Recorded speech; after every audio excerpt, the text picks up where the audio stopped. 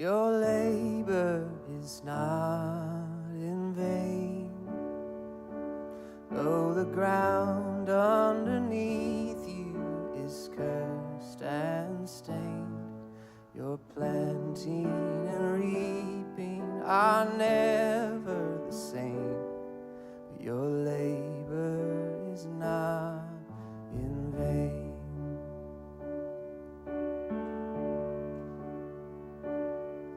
Your labor is not unknown.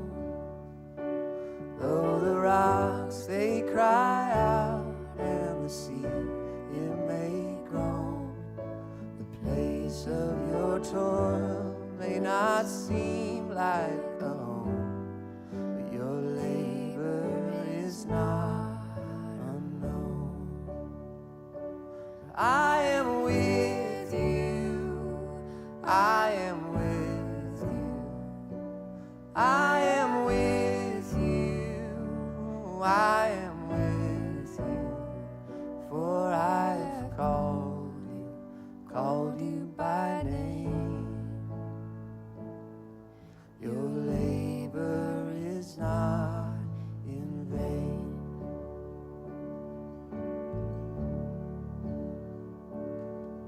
The vineyards you plant will bear fruit.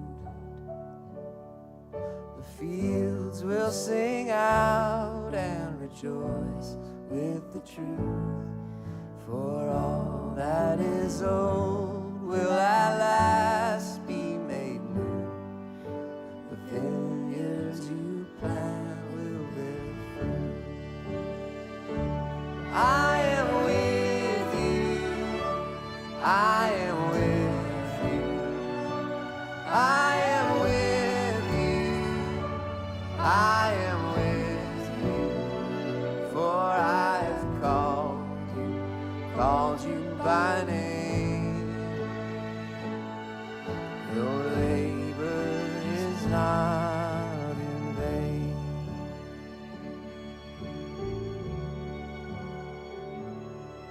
The houses you labored to build will finally with laughter and joy be filled. The serpent that hurts and destroys will be killed, and all that is broken be healed. I am with you. I am with you. I am with you. I am with you. For I've called you by name. Yeah. Your labor is not in vain.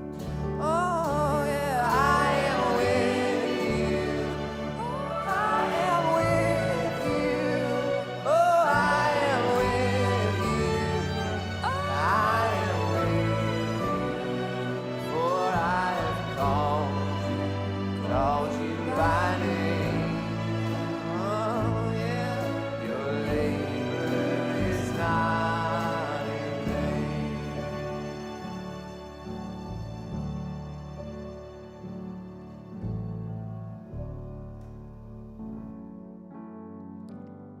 Good morning. Welcome to Great Commission Community Church. I'm Simone, and I've been part of this church family for a few months. I'm so grateful for the opportunity to share this morning. I've truly experienced such a diverse and inspiring community of believers here. I've especially enjoyed being part of the Crystal City small group. I know the same community is available for all to experience today and throughout the week as you enjoy God's presence and are guided by Him as you interact with one another. As Julie said last week, in the midst of sickness, in the midst of grief, in the midst of anxiety, in the midst of all kinds of things going on in our lives and affecting us, God is with us. This means He's actively speaking to, guiding, and healing us, making us whole and healthy in Him. Meeting together like this, whether we're online right now or in person here, helps remind us of that. Together, we experience God's presence. We hear Him speak, we feel Him near, and we see His beauty. All this makes us confident that God is with us always. Also, being here together in His presence reawakens our passion for Him. It renews our love and devotion in Christ. And for some of us, it ignites love for Christ, maybe for the first time, or maybe for the first time in a very long time. God is here. I can't say that enough. He is here. The Holy Spirit is speaking to us, hearing us, and helping us to recognize His work in our lives. Let's stand as we sing in His presence and truly enjoy Him, freely expressing our love to Him. For those who are at home, I encourage you to stand, walk around in your house. That's what I do when I'm online. Just enjoy. You're even freer at home. Sing out loud. For some, freely expressing our love for Him means raising or clapping your hands. For others, it may mean bowing your head, and yet for others, it may mean lifting your heads, folding your hands to pray, or simply smiling. It's like saying, I love you, with a stern look, versus saying it with open arms and a smile, Lord, I love you. He loves you deeply and is excited to experience your expressions of love. Let's sing together.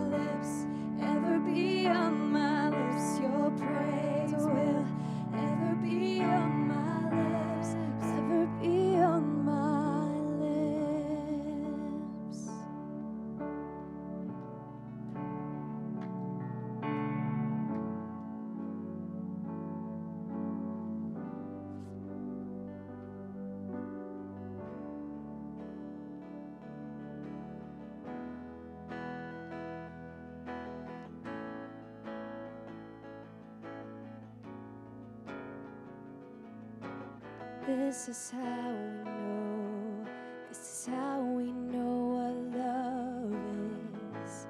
Just one look at your cross. This is where we see, this is where we see how love works. For you surrendered your all.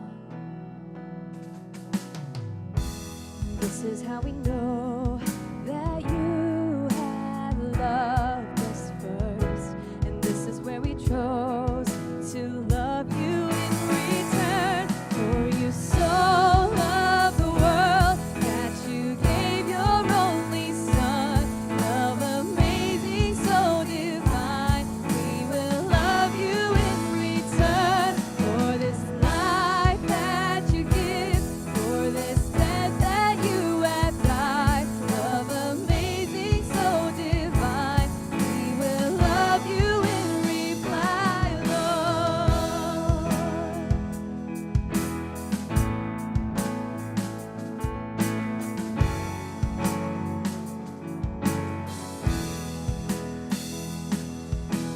This is how we know, this is how we know what love is. Just one look at your cross. This is where we see, this is where we see how love works. For you surrendered your all. This is how we know that you have loved us first. And this is where we chose to love you in return. For you so loved the world that you gave your only Son. Love amazing, so divine. We will love you in return. For this life that you give, for this death that you have died. Love amazing, so divine. We will love you in reply. For you so loved the world that you gave your only Son. Love amazing, so divine. We will love you in return. For this life that you give, for this death that you have died. Love amazing, so divine. We will love you in reply, Lord.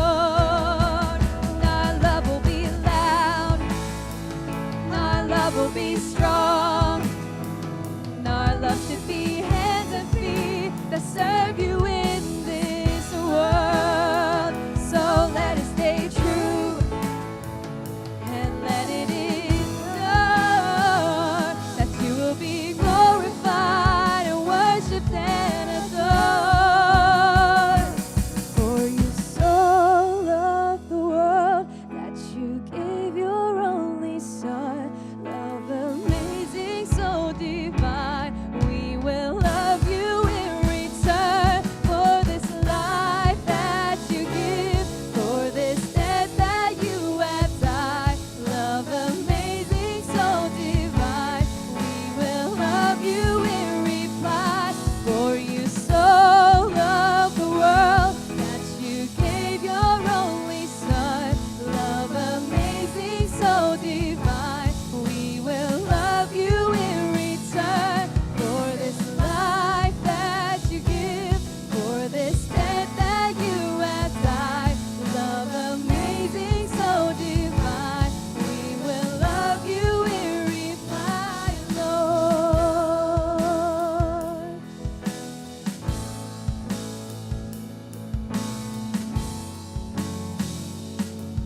Sing, for you so love the world. For you so loved the world that you gave your only Son. Love amazing, so divine. We will love you in return. For this life that you give, for this death that you have died. Love amazing, so divine. We will love you in reply.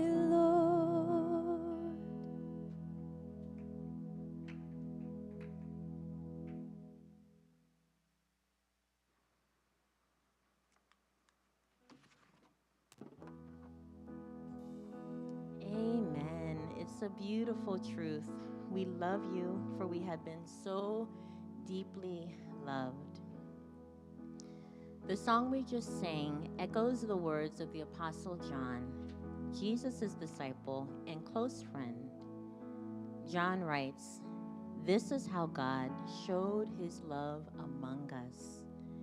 He sent his one and only Son into the world that we might live through him. This is love. Not that we loved God, but that he loved us and sent his Son as an atoning sacrifice for our sins." 1 John 3, verses 9 through 10. Let's continue showing our love for God together in spoken prayer as we did in our songs. Can we first pray together, many voices in agreement with one heart? I'll read the verses from John again. Then we can pray our thanks to God for the love he showed us by sending Christ to us. Let's express our thankfulness together for his love. John writes, "This is how God showed his love among us. He sent his one and only Son into the world that we might live through him. This is love. Not that we loved God, but that he loved us and sent his Son as an atoning sacrifice for our sins." Let us pray with our own voices together.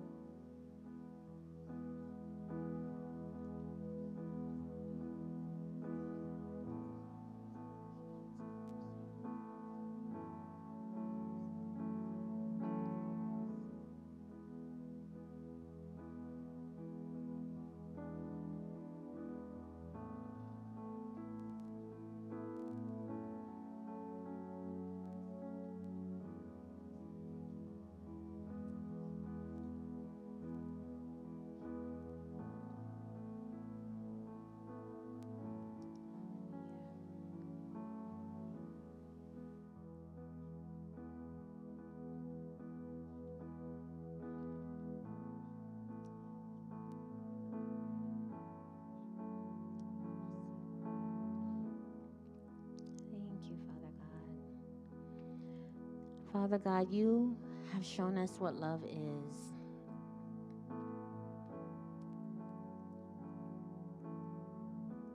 Your love is truly amazing. We freely express our gratefulness, speak of your goodness, and adore you because of the love you've shown. Teach us, Lord, how to freely express our gratefulness and adore you from the bottom of our hearts with all of our beings for the love that you have shown. This has always been your desire, Lord God, to create a family that knows you and that is known by you. We are part of that family. We thank you for sending Jesus to us as a sacrifice for our sins. We know that it is not we who loved you, but you who loved us first. We could never earn your love. You give it to us so generously and so richly in your Son, Jesus. Thank you for your love.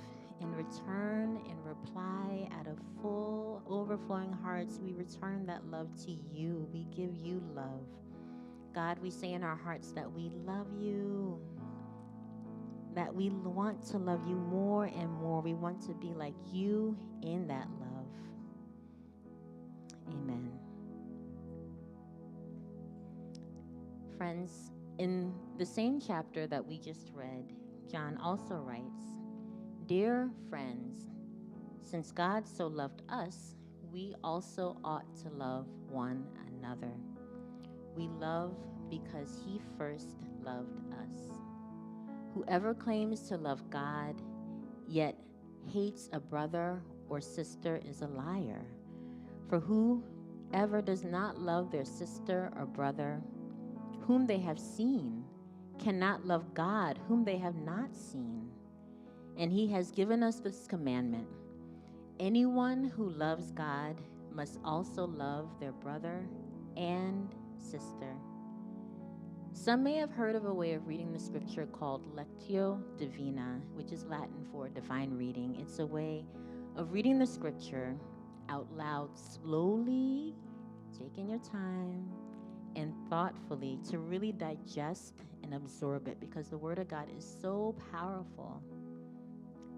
And this gives the Holy Spirit space to speak to us through the words. So I'll read it again in this way, slowly and thoughtfully. Dear friends, since God so loved us, God so loved us, God so loved us, we also ought to love one another. We ought to love one another. We love because he first loved us. We love because he first loved us. Whoever claims to love God yet hates a brother or sister is a liar. For whoever does not love a brother and sister whom they have seen, whoever does not love a brother or sister whom they have seen cannot love God whom they have not seen. And he has given us this command: anyone who loves God must also love their brother and sister. Anyone who loves God must also love their brother and sister.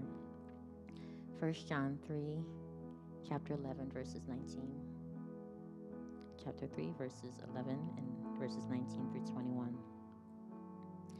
As we pray again, this time we'll repeat a refrain. We love because you first loved us. At the end of each prayer, I'm going to say, we love because you first loved us. And after I say that, I'll ask if you could repeat the same phrase. We love because you first loved us. Those of you online, you can say it where you are. You can text it to a friend. You can write it in the chat. Let's pray. Lord, our prayer for others and each other is an act of love, sincere love from our hearts, which you filled with your love.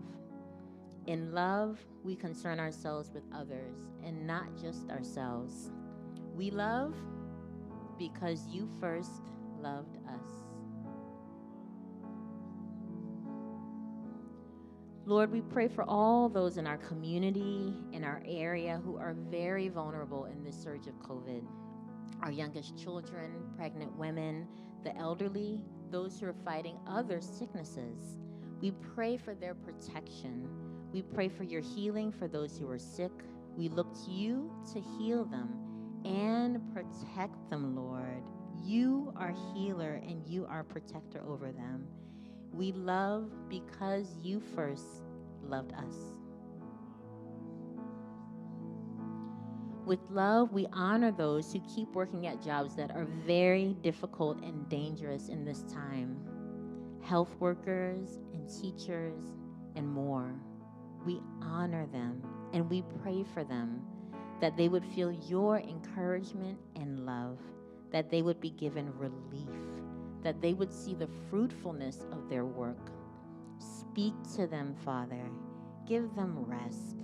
Heal their hearts, minds, and bodies, Lord. We again pray for these people in our church that are doing these jobs. Kenia, Peter, David, Lucy, Justin, Debbie, Danielle, Erica, Umi, Stephen, Alan, Tui, and others. We love because you first loved us. We pray with concern for people all over the world, that in your mercy you heal our hearts, minds, and bodies, even in the midst of the pandemic. We pray for comforting of the brokenhearted and those who mourn, healing of the sick, and the giving of good news to the widow and orphans and sojourners like me. We love because you first loved us. With love, we pray for people in Syria, in Afghanistan, in Ethiopia who face so much inconceivable violence and death and war. We pray for their relief and healing. We pray for peace. We love because you first loved us. We pray for people all over this area, people in our offices and schools and neighborhoods and buildings, to know your love that surpasses understanding, to hear the good news of Jesus' love for us. We pray that for friends and family and people we know, as well as for people we don't know but we may see every day. Let them experience you, God. We love because you first loved us. So I invite you to please add your prayer for others now, practicing Christ's love in prayer. You can pray loudly or quietly. I'll wait for a few moments and then I'll close us shortly.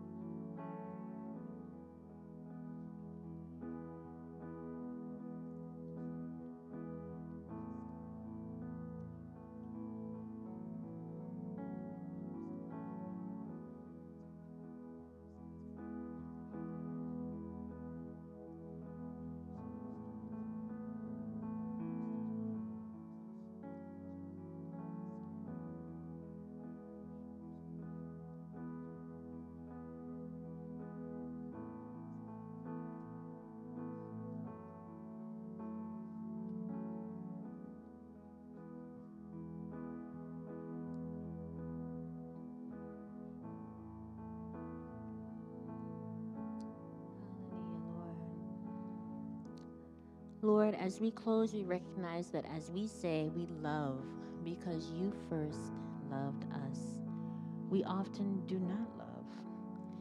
And even when we do, it may be shallow or inconsistent or just not generous. As we fail to love sacrificially in the way that Christ has shown us, and sometimes we fail to love sacrificially in the way that Christ has shown us. Forgive us, Lord, for the lack of love that we show in what we do or what we don't do. Lord, fill us again and again with your Holy Spirit. Fill us with your love. It is a fruit of your Holy Spirit. Let us be more like Christ in the power of your Holy Spirit. We need your Spirit. Without your Spirit, we can't do it, Lord. Let us as a church be more like Christ in our love because you fill us with the Spirit of Christ. We want to say sincerely, we love abundantly because you first loved us. Sisters and brothers, receive this word from John. If we claim to be without sin, we deceive ourselves, and the truth is not in us. If we peace here or online.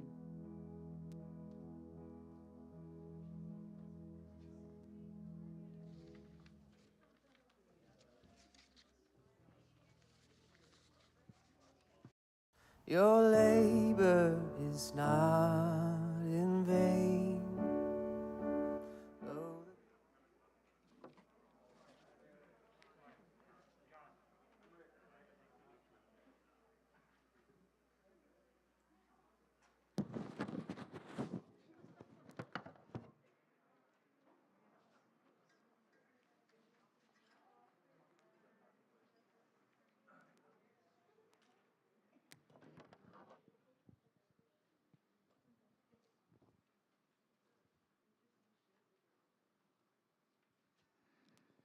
Good morning. My name is Jonathan. I'm one of the pastors. I'm a missions and youth pastor. You don't usually see me here because I'm primarily at the Tysons site, so it's good to be with you here. We just want to welcome you to our community today, especially if you are new.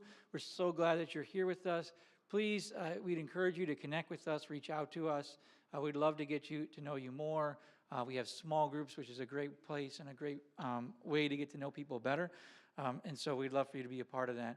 We just want to share a couple of things that are going on in our community. First, I just want to we're going to start the Life on Life formation.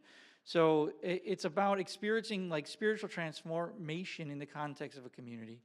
This course is a year-long process where groups will engage in substantive teaching, readings, and written reflections on spiritual themes. The cohort will meet on Saturday mornings, starting February 12th at 9 a.m. over Zoom. We hope to meet in person once COVID situation gets better, but we all know we're not sure when all that stuff happens, so at least for now, it'll be on Zoom.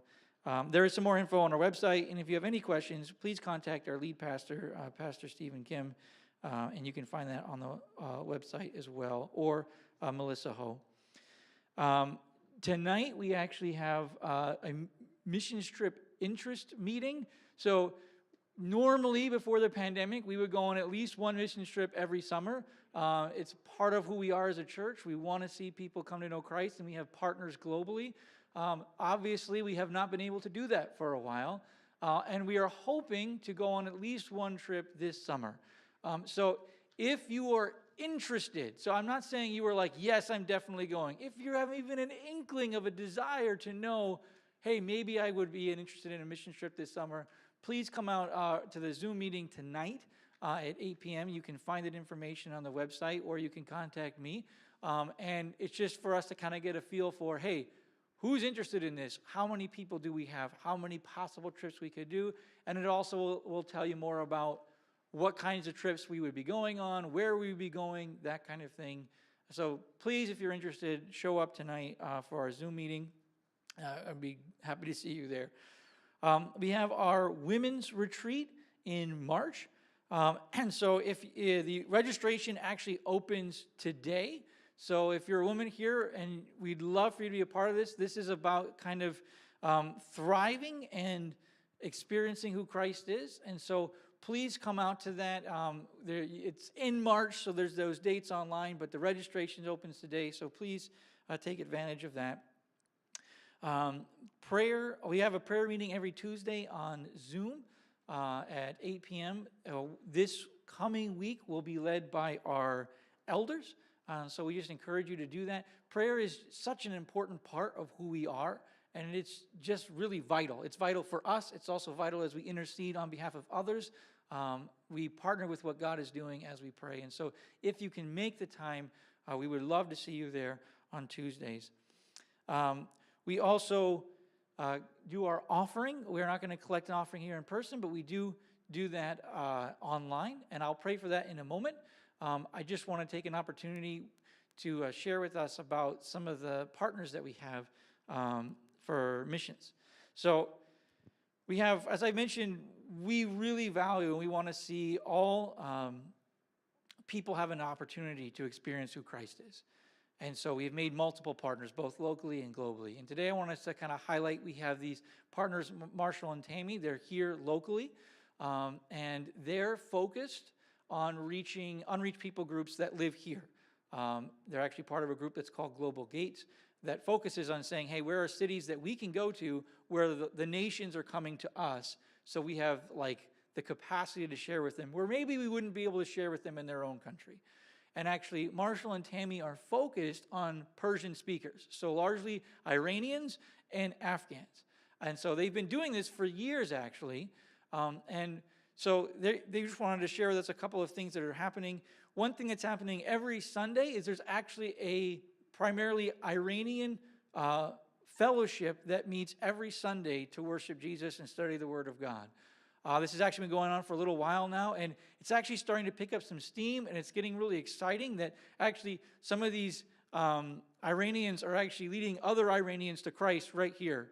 And they're starting to have Bible studies, and things are starting to happen. And so this Persian fellowship group is starting to actually take seriously the call to lead their own people to Jesus. And so this is great, and our partners are part of this, helping to resource them, equip them to be able to do this. And so that's happening, and that's wonderful.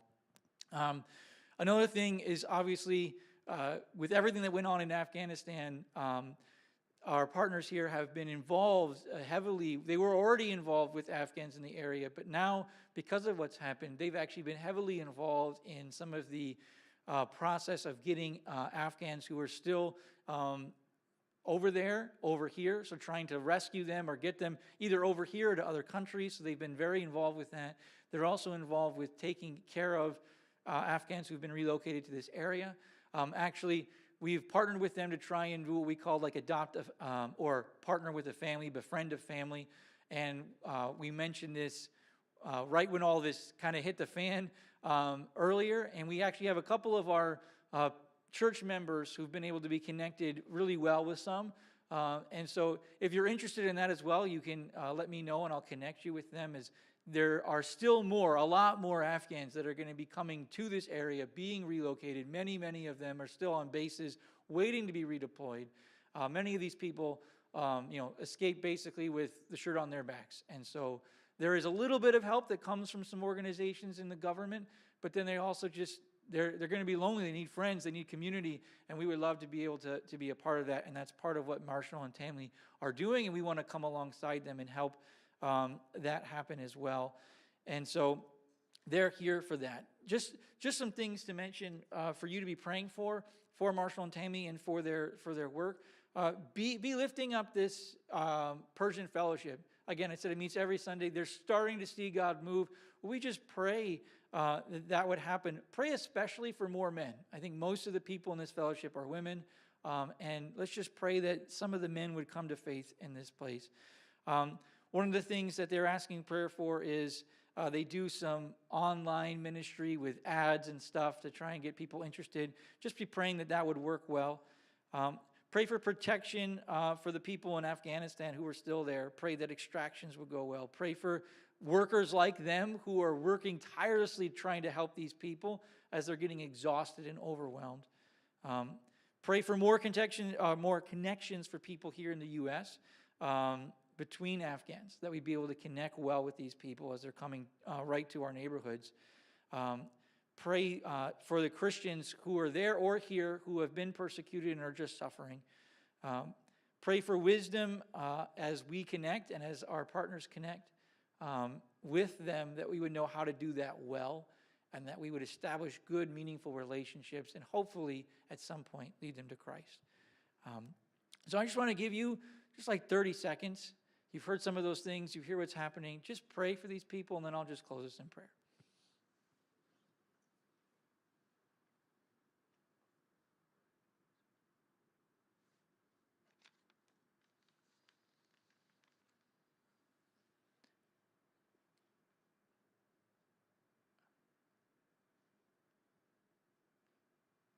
God, I thank you for Marshall and Tammy. I thank you for the work they're doing.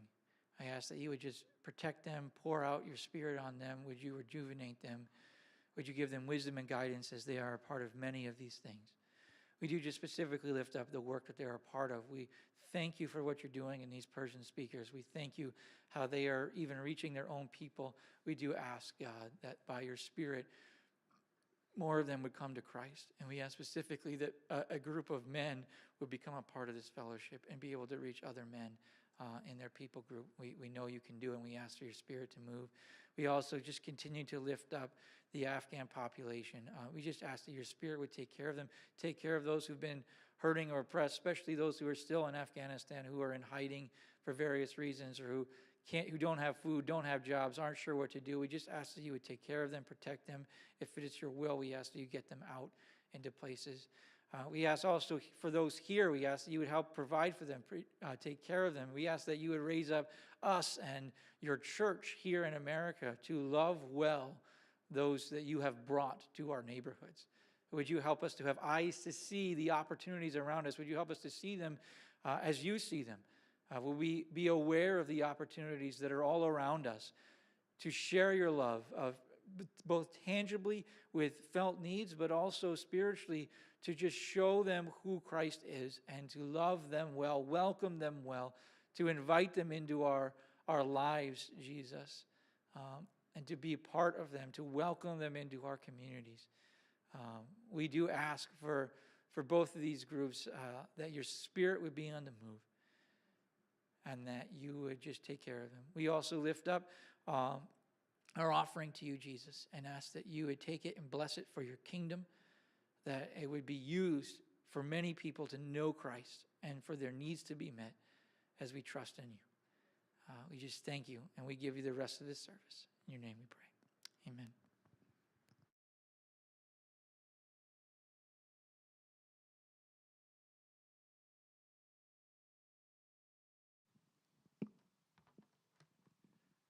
All right, good morning, everybody. Good morning, our peace of Christ to you. Today we're going into Ecclesiastes again, just like we did last week as we've started the sermon series in the book of Ecclesiastes. We're looking at chapter 1, and we're starting from verse 12 today. So we're going to be in chapter 1, verse 12, going up through chapter 2. As we start this, I just want to point out that this section of Ecclesiastes is kind of a testimony section of the book, kind of Kohelet's. So we talked last week. If you weren't with us, I invite you to just take a look at that online, or we have a podcast actually as well on Spotify and whatnot. But just to refresh our memory, this book of Ecclesiastes has two voices. One voice is sort of the framer, the introducer, as well as the concluder of things. He's sort of introducing us to this, in English, what's called the preacher, or in Hebrew, Kohelet. And so we're hearing these words of Kohelet that this framer has introduced us to. And in this section of Kohelet's words to us, these prompts for us to consider and discuss, we have this section of testimony, sort of a memoir. It's different from our memoirs because they're much shorter. It's much shorter than our memoirs. It's in poetic verse, and he doesn't talk about like trauma like we do in our memoirs. Actually, there was this really interesting New Yorker article just recently about how trauma narratives might be too simplistic and explanations too neat and tidy. Actually, Kohelet would agree. I think he would say, yeah, life has too much what we call hevel, what he calls hevel, too much vexation, too much just arbitrariness, too much meaninglessness, too much vanity of vanities, too much hevel for us to rely on simplistic explanations. You can't reduce life to quick formula or a quick bumper sticker or something like that. Amen? Yeah, if that's you, you're like, all right, I feel Kohelet here. Anyway, as we read also, let's remember that Kohelet isn't presented to us, his voice isn't presented to us by the framer as God himself or some perfectly righteous person. So it's not like, okay, listen to Kohelet, and Kohelet says, thou shalt not, something. It's like, okay, we take that to heart. That's like from God. Now, like we read the Bible, or we read different parts of the Bible in different ways, depending on genre. If it's a poem, we read it differently than how we might read a story or a command. And here in Kohelet, we're told to consider these words, not just obey, but to consider these words. And like I said last week, we'll consider them together here or in the chat or in conversations later or in a small group. Big plug again, if you're part of a small group, come out. If you're not quite part of a small group yet, please sign up. It'll be really great. So let's begin verse 12. And just as we start, I'm going to pray one more time. Father, as we look into your word, speak to us. I thank you for your Holy Spirit with us now. In Jesus' name we pray. Amen. Verse 12, I, the preacher, I, Kohelet, I, the preacher, have been king over Jerusalem, over Israel in Jerusalem. And I applied my heart to seek and to search out by wisdom and all that is done under heaven. It is an unhappy business that God has given to the children of man to be busy with. I can tell where some of you guys are at because I hear like, yes, amen. Indeed. All right. It's an unhappy business that God has given to the children of man to be busy with. I've seen everything that is done under the sun, and behold, all is vanity and a striving after wind. All is hevel and a striving after wind. And here, I think he's talking about all kinds of things. So we could talk about it in terms of work business, like our occupation and like our jobs. But I think he's really talking about everything that occupies our time, everything that occupies our thoughts, everything that we're busy with, hobbies, social life, dating, volunteering, sports, whatever. Everything is full of hevel. You know, I think something as trivial as sports, it is full of hevel. You know, I have a friend, he has two kids, two boys, and about 5 years ago when they were about 10 years old, by the way, they're huge Washington area sports fan. They're like really loyal, like local sports fans. And they were at this Nationals, some of you guys might remember this, they were at this Nationals playoff game where they got eliminated, the last game of the year, got eliminated. It was at Nat Stadium, and it ended at like 1 in the morning. They're at this game. The boys are around 10 years old, leaving the stadium, 1 a.m. They're like, Dad, why do we root for teams that always lose? You know?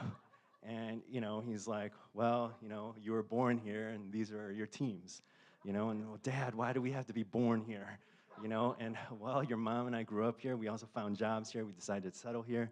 Like, Dad, why do we watch sports? He's like, I don't know, you know? Anyway, but everything is full of hevel, and he ends with this little couplet, verse 15. What is crooked cannot be made straight, and what is lacking cannot be counted.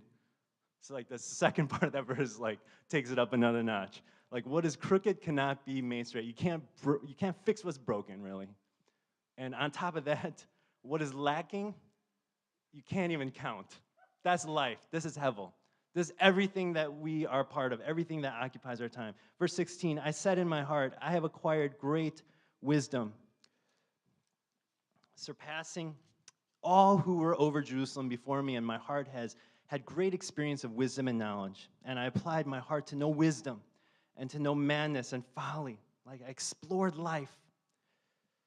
And I applied my heart to these things, and I perceived that this also, like trying to find meaning in life, is nothing but a striving after wind. And he ends with another little couplet. For in much wisdom is much vexation, and he who increases knowledge increases sorrow. You gain a lot of wisdom about life, you know what? That just means more vexation, more frustration, you know? And you increase knowledge about things, yeah, just more sad.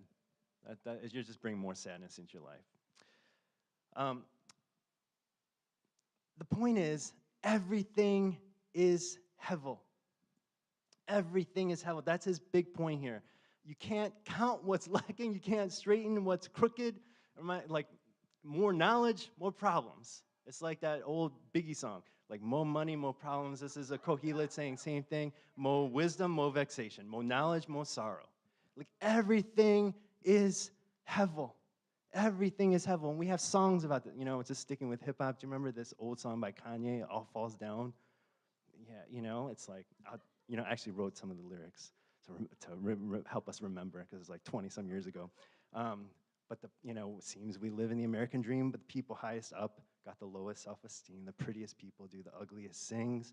We buy our way out of jail. We can't buy freedom. Buy a lot of clothes when we don't really need them. Things that we buy to cover up what's inside, because they make us hate ourselves and love their wealth. Who needs a sermon? We'll just play Kanye songs. Anyway, this is what we have, you know. I just want to say here, though, I think we miss Kohelet's point if we think very piously that this person, Kohelet, feels hevel because he tried to find contentment and meaning in sinful activities. Okay, and just hold that thought. We're going to keep reading in chapter 2.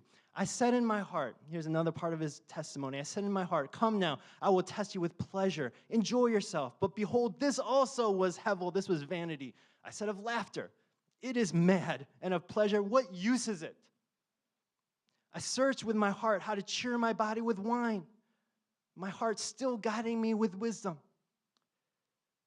And how to lay hold on folly till I might see what was good for the children of man to do under heaven during the few days of their life. I made great works. I built houses and planted vineyards for myself. I made myself gardens and parks and planted in them all kinds of fruit trees. I made myself pools from which to water the forest of the growing trees. I bought male and female slaves and had slaves who were born in my house. I had also great possessions of herds and flocks, more than any who had been before me in Jerusalem. I also gathered for myself silver and gold and the treasure of kings and provinces.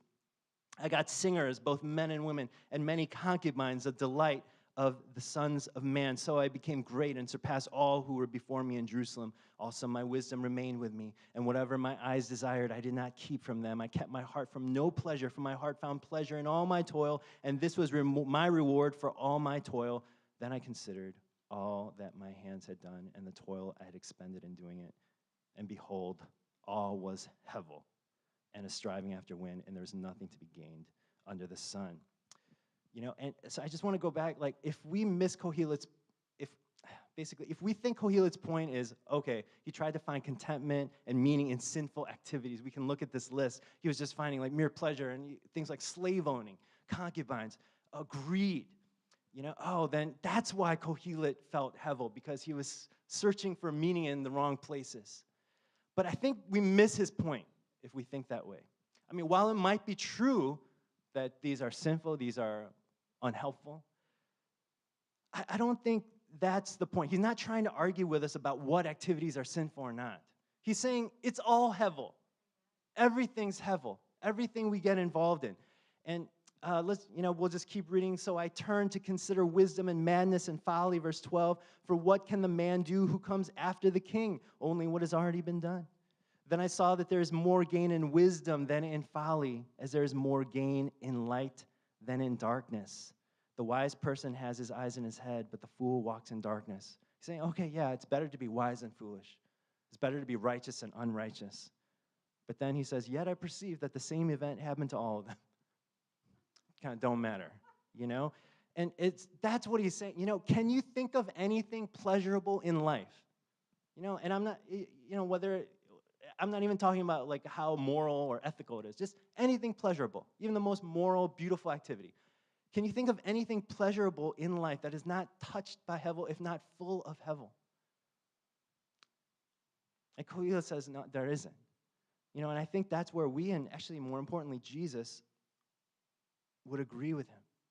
Because this world, this life, is thoroughly corrupt and thoroughly broken. That's what Jesus teaches us all the time. That's why this world, and not just my individual soul, but this whole world, this whole life under the sun, needs a healer and a savior. And that's why the mother of all Christian prayer has been and still is, come, Lord Jesus. Come and make all things new. Come make justice roll like a river. Come make healing sprout up like fruit on trees in harvest time. Because this life is full of hevel. Here's an example. A lot of Christians actually don't say this, but Jesus and Paul say this, that singleness is better than being married because it's more singly devoted to Christ. A lot of churches don't say this because there's such a strong family values myth that's been imported into Christian culture. And yes, marriage is good, but you have to do some interpretive gymnastics, I think, with the New Testament not to conclude that singleness is better than marriage when it comes to living for the Lord. Okay, marriage, according to the New Testament, yeah, it's a good thing, but it's a concession when you're living singly for the Lord. And I think that logic plays out for having kids too. Having kids is great, but every kid is a concession when the main goal of our life is devotion to Christ. But for those of us who are single, is being free, as a single person, is there no hevel? I mean, okay, let's move on. I know some of us who are single, they're like, okay, I can't wait to get married. It's the main goal of my life. So yes, it's hevel until that happens. But some of us are very content in being single, and you're living for Christ awesomely. And still, you're like, yes, it's hevel. As I think about Jesus, who lived this beautiful life as a single person, and all his words about that, and Paul, and it's still hevel. It's lonely at times. I'm not treated as well by the church even. Ugh. I'm sorry, on behalf of the church, I'm sorry if the church and our culture makes you, feel bad because you're single. And you can, don't even get me started about my parents, right? That kind of thing. That no matter what we choose in life, no matter how devoted we might be, how holy our life might be, is full of hevel. So the point is not about is it immoral or moral. Kohelet's big point is just everything is hevel. Okay, amen? Everything is hevel. That's such a sad thing to say amen to, but that's real life. Another way I think we miss Kohelet's point is, again, if we think very piously, well, yeah, there are things that are temporary, and compared to life in Christ, they are hevel. So let's devote ourselves to Christ and eternal things like the work we do in Him. Yeah, sure, there's some truth to that, but again, I think it's missing Kohelet's point. He's not musing about which things in life are less significant than other things. He's thinking about the hevel of all good things we do. You know, I mean, that's like ministry in Christ. Ministry of His good news is full of hevel. You know, like, if you meet a ton of missionaries and pastors or whoever, like, do you think they're all going to be like super happy and like super contented as people? Like, I mean, hopefully, but no. I'm actually very happy, but I mean, do you think ministry discussions are never frustrating, or that a church who lives for Jesus is never disappointed? You know, far from it. All of life is lived in a world of hevel. All right, 2 verse 18. I hated all my toil in which I toil under the sun, seeing that I must leave it to the man who will come after me. And he's not just talking about like inheritance or like cash, money, you know. He's really talking about like, this is my work, because in that ancient society, you kind of do your vocation. It probably is going to be what your parents did, you know. So here he's talking about just basically, I'm leaving my business. I'm leaving everything that I've built. And maybe cash and homes as well. But like, think about this hevel, he says. I hated all my toil in which I toiled under the sun, seeing that I must leave it to the man who will come after me. And who knows whether he will be a wise person or a fool. Yet he will be master of all for which I toiled and used my wisdom under the sun. This also is hevel. So I turned about and gave my heart up to despair over all the toil of my labors under the sun, because sometimes a person who has toiled with wisdom and knowledge and skill must leave everything to be enjoyed by someone who did not toil for it.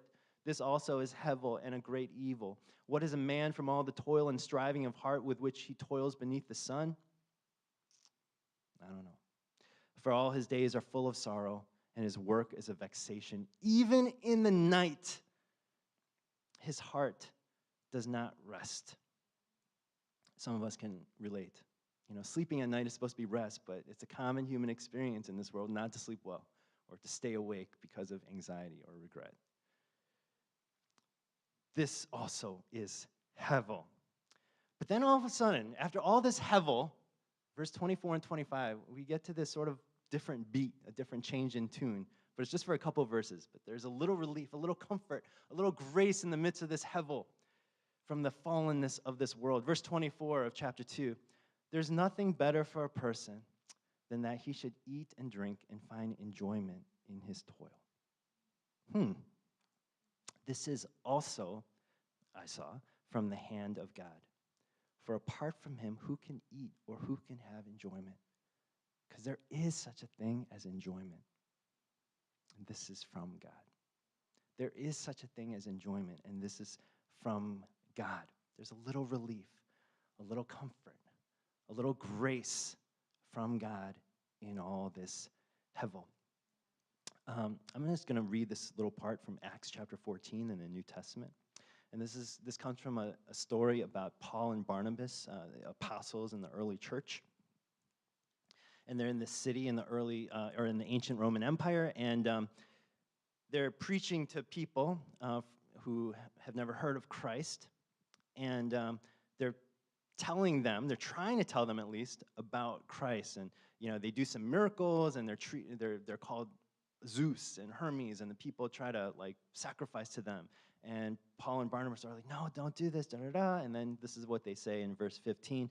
Why are you doing these things? We also are just men like you, and we bring you good news that you should turn from these vain things to a living God who made the heaven and the earth and the sea and all that is in them. In past generations, he allowed all the nations to walk in their own ways, yet he did not leave himself without witness, for he did good by giving you rain. Like, you know him. How do you know him? Because he gave you rains from heaven and fruitful seasons for your work, satisfying your hearts with food and gladness or joy. He fills your hearts with joy.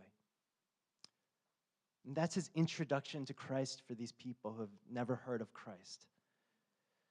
You know, for many Christians, the archetypal testimony of like a Christian testimony is about how we started experiencing or following Jesus after we hit rock bottom. You know, I was so low, I was unhappy, I was in trouble, and I turned to Jesus, you know. My daughter got baptized a couple years ago, and she had heard of giving testimonies at baptism. It's often what we do.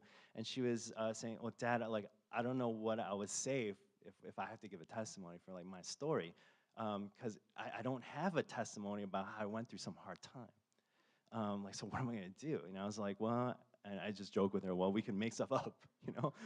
You can, what sounds good? Like, you got addicted to cocaine like 5 years ago? It's funny, but I told her, no, that doesn't have to be your model. Just talk about what you've experienced in Christ. And, you know, a lot of testimonies are about coming to Christ not out of need, but out of thankfulness. You know, and I think anyone who turned to Christ after hearing Paul speak in Acts 14 has a testimony like that. Not out of my need, but out of my thankfulness. You know, something like, I have so many good things in my life, things I enjoy. There are things that I genuinely enjoy. And in the midst of all this hevel, there are things that I actually enjoy. And I didn't really know who to thank. But then I encountered the message of Jesus and learned what God has done and who God is. And now I know who to thank. You know, one way that we reawaken or revive our love for Christ is to think about our need and go to God with that need. Like, we need you, Lord. I'm going to awaken my love because I need you. I need you in my life. But another way that Paul and Barnabas and I think Kohelet teach us is to go to God out of our thankfulness, whether it's for the first time or the thousandth time. Thanking God for small things even, like joy, little pieces of grace in a world of hevel. You know, for myself, I'll talk about myself. In this past week, you know, I studied for my work, I studied the Bible. I organized some things for the church, sent some emails. I led a class. I'm preaching this sermon. All that, it's not free of hevel. And maybe it won't change the world, but it's not nothing. You know, and I'm thankful to enjoy it. This is what I think Scripture is encouraging us with today. Be thankful. Reawaken your love for the Lord. Awaken your love for the first time for the Lord out of thankfulness. You know, in Genesis 3 and 4, at the beginning of the Bible, beginning of the story, when those people, Adam and Eve and Cain, these archetypal human beings, like archetypes of us, that's us, they fall into a curse, into a life of hevel. But God makes a promise of redemption in the middle of that curse. One day, a child of this woman will crush the enemy of our souls, the serpent. And that promised child has been understood by Christians to be Jesus. And that's what we're waiting for. But in the meantime, when they were ashamed of their nakedness, these archetypal people, God gives them clothes. You know, he doesn't just say, well, you've messed things up, so might as well be as bad as possible. He gives us grace. God gives people, this Adam and Eve, who are us, clothes, which are these expressions of kindness. He didn't have to do that. Expressions of grace to manage this hevel that we live in. You know, in a pandemic too right now, in a time full of hevel, people have died.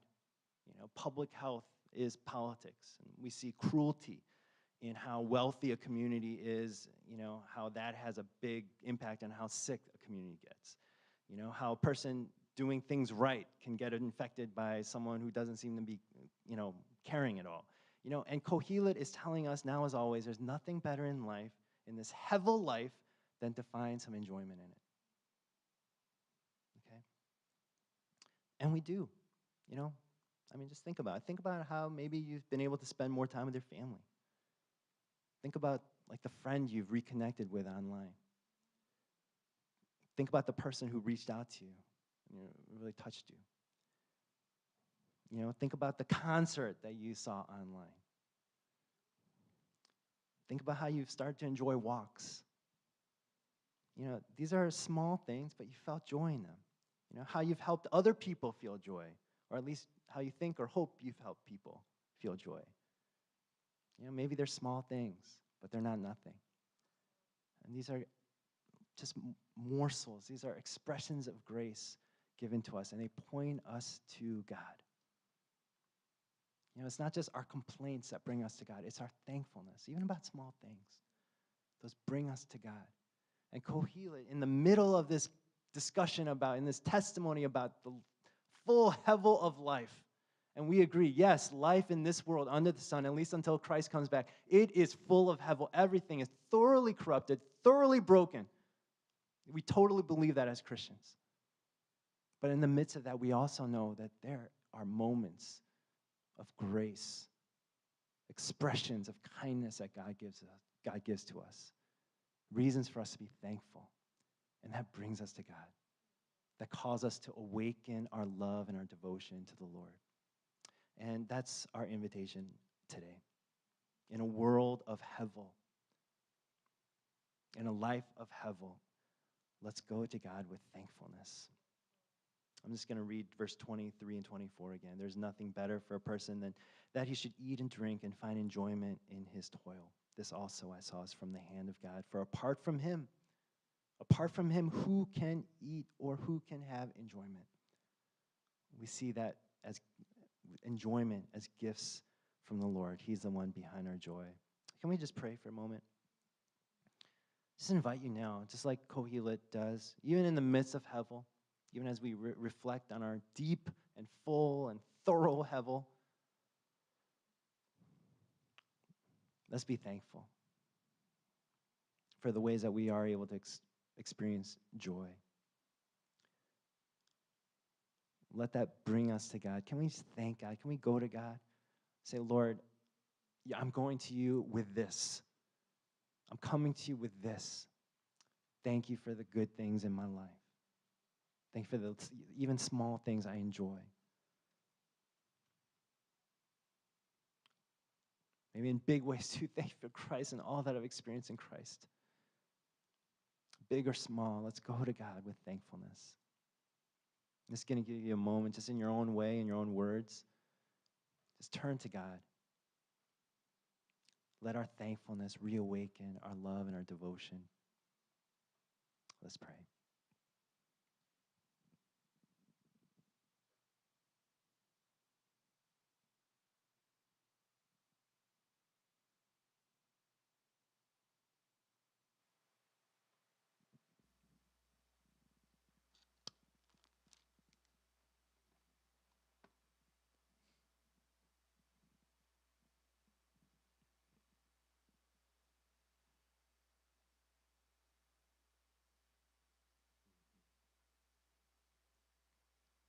Father, we thank you for your goodness and your kindness, your grace to us. And Lord, we say again, just like we have been through the service, we say again that we love you. And we want to say that as sincerely as we can. We pray that you fill us again with your Holy Spirit. Fill us again with your love. Fill us again with the reality of your grace and kindness to us in big and also small ways. Lord, we turn to you as we consider these things. God, thank you for all the things that we know we should be thankful about and that we are thankful about. All the ways that we're happy, all the ways that we're surprised at how happy we can be. We turn to you with worship and thanks, with love, Lord.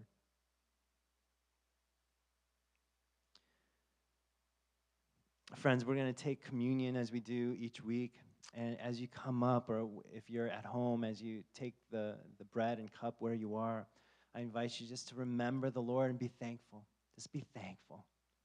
Just be thankful. Pour out your heart to the Lord in thanks as we take this bread and this cup. On the night that he was betrayed, he took that bread and he broke it, and he said, "This is my body broken for you."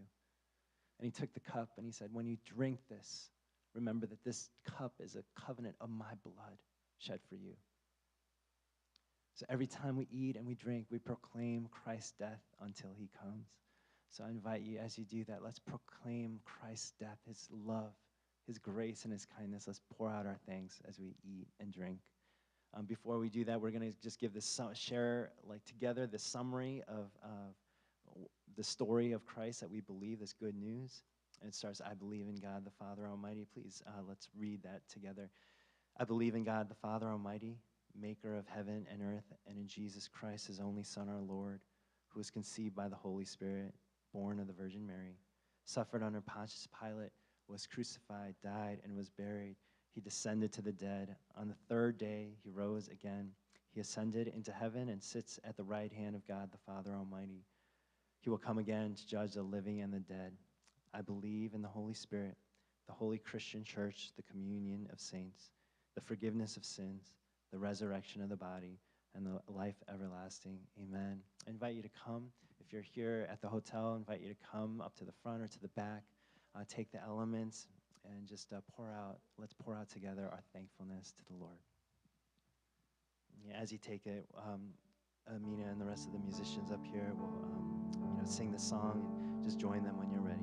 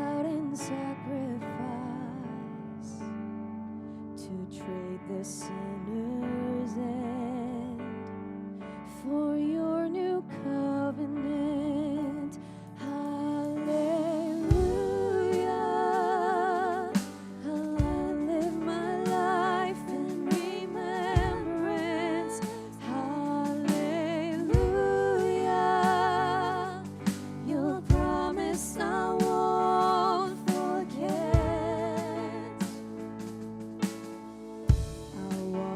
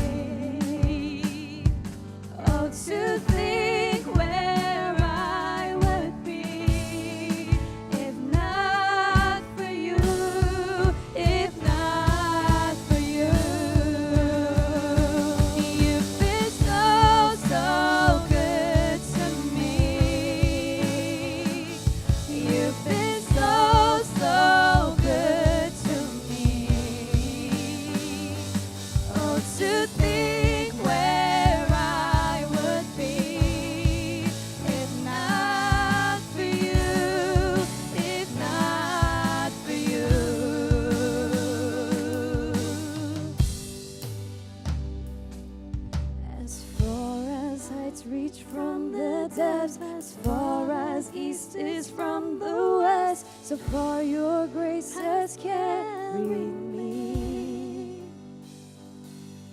until I see you face to face, until at last I've won my race. Remind me you're not finished yet. Hallelujah.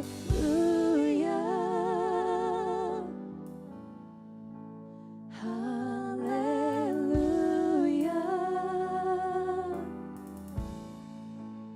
Hallelujah. I'll live in remembrance.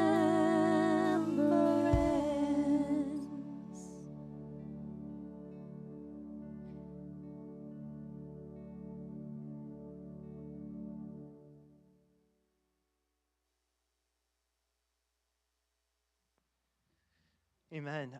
Let's pray again. Thank you, Lord, for who you are, all the things that you've done. Lord, we renew our love for you today. We awaken our passion, our devotion to you through our thankfulness, through remembrance of your love, because of which we now love you and others. Father, we praise you. We thank you for the presence again of your Holy Spirit with us here. Thank you for the ways you've ministered to us and spoken to us and nourished us, even with practice in being like you. Friends, brothers and sisters, as we go from here, remember that we go from here not just blessed, but to bless others. We're sent from here. And as we're sent from here, let's be sent from here with thankfulness, remembering to give thanks because of the love of God, because of the fellowship of the Spirit, because of the work of Christ. And let's help others to be thankful as well. Amen. Thanks so much for joining us today. It's so good to be here together at the hotel. Also so good to be with you guys online. Hope that we'll see you soon at small group, at Tuesday prayer, at what have you, or perhaps just next week on Sunday. Thanks.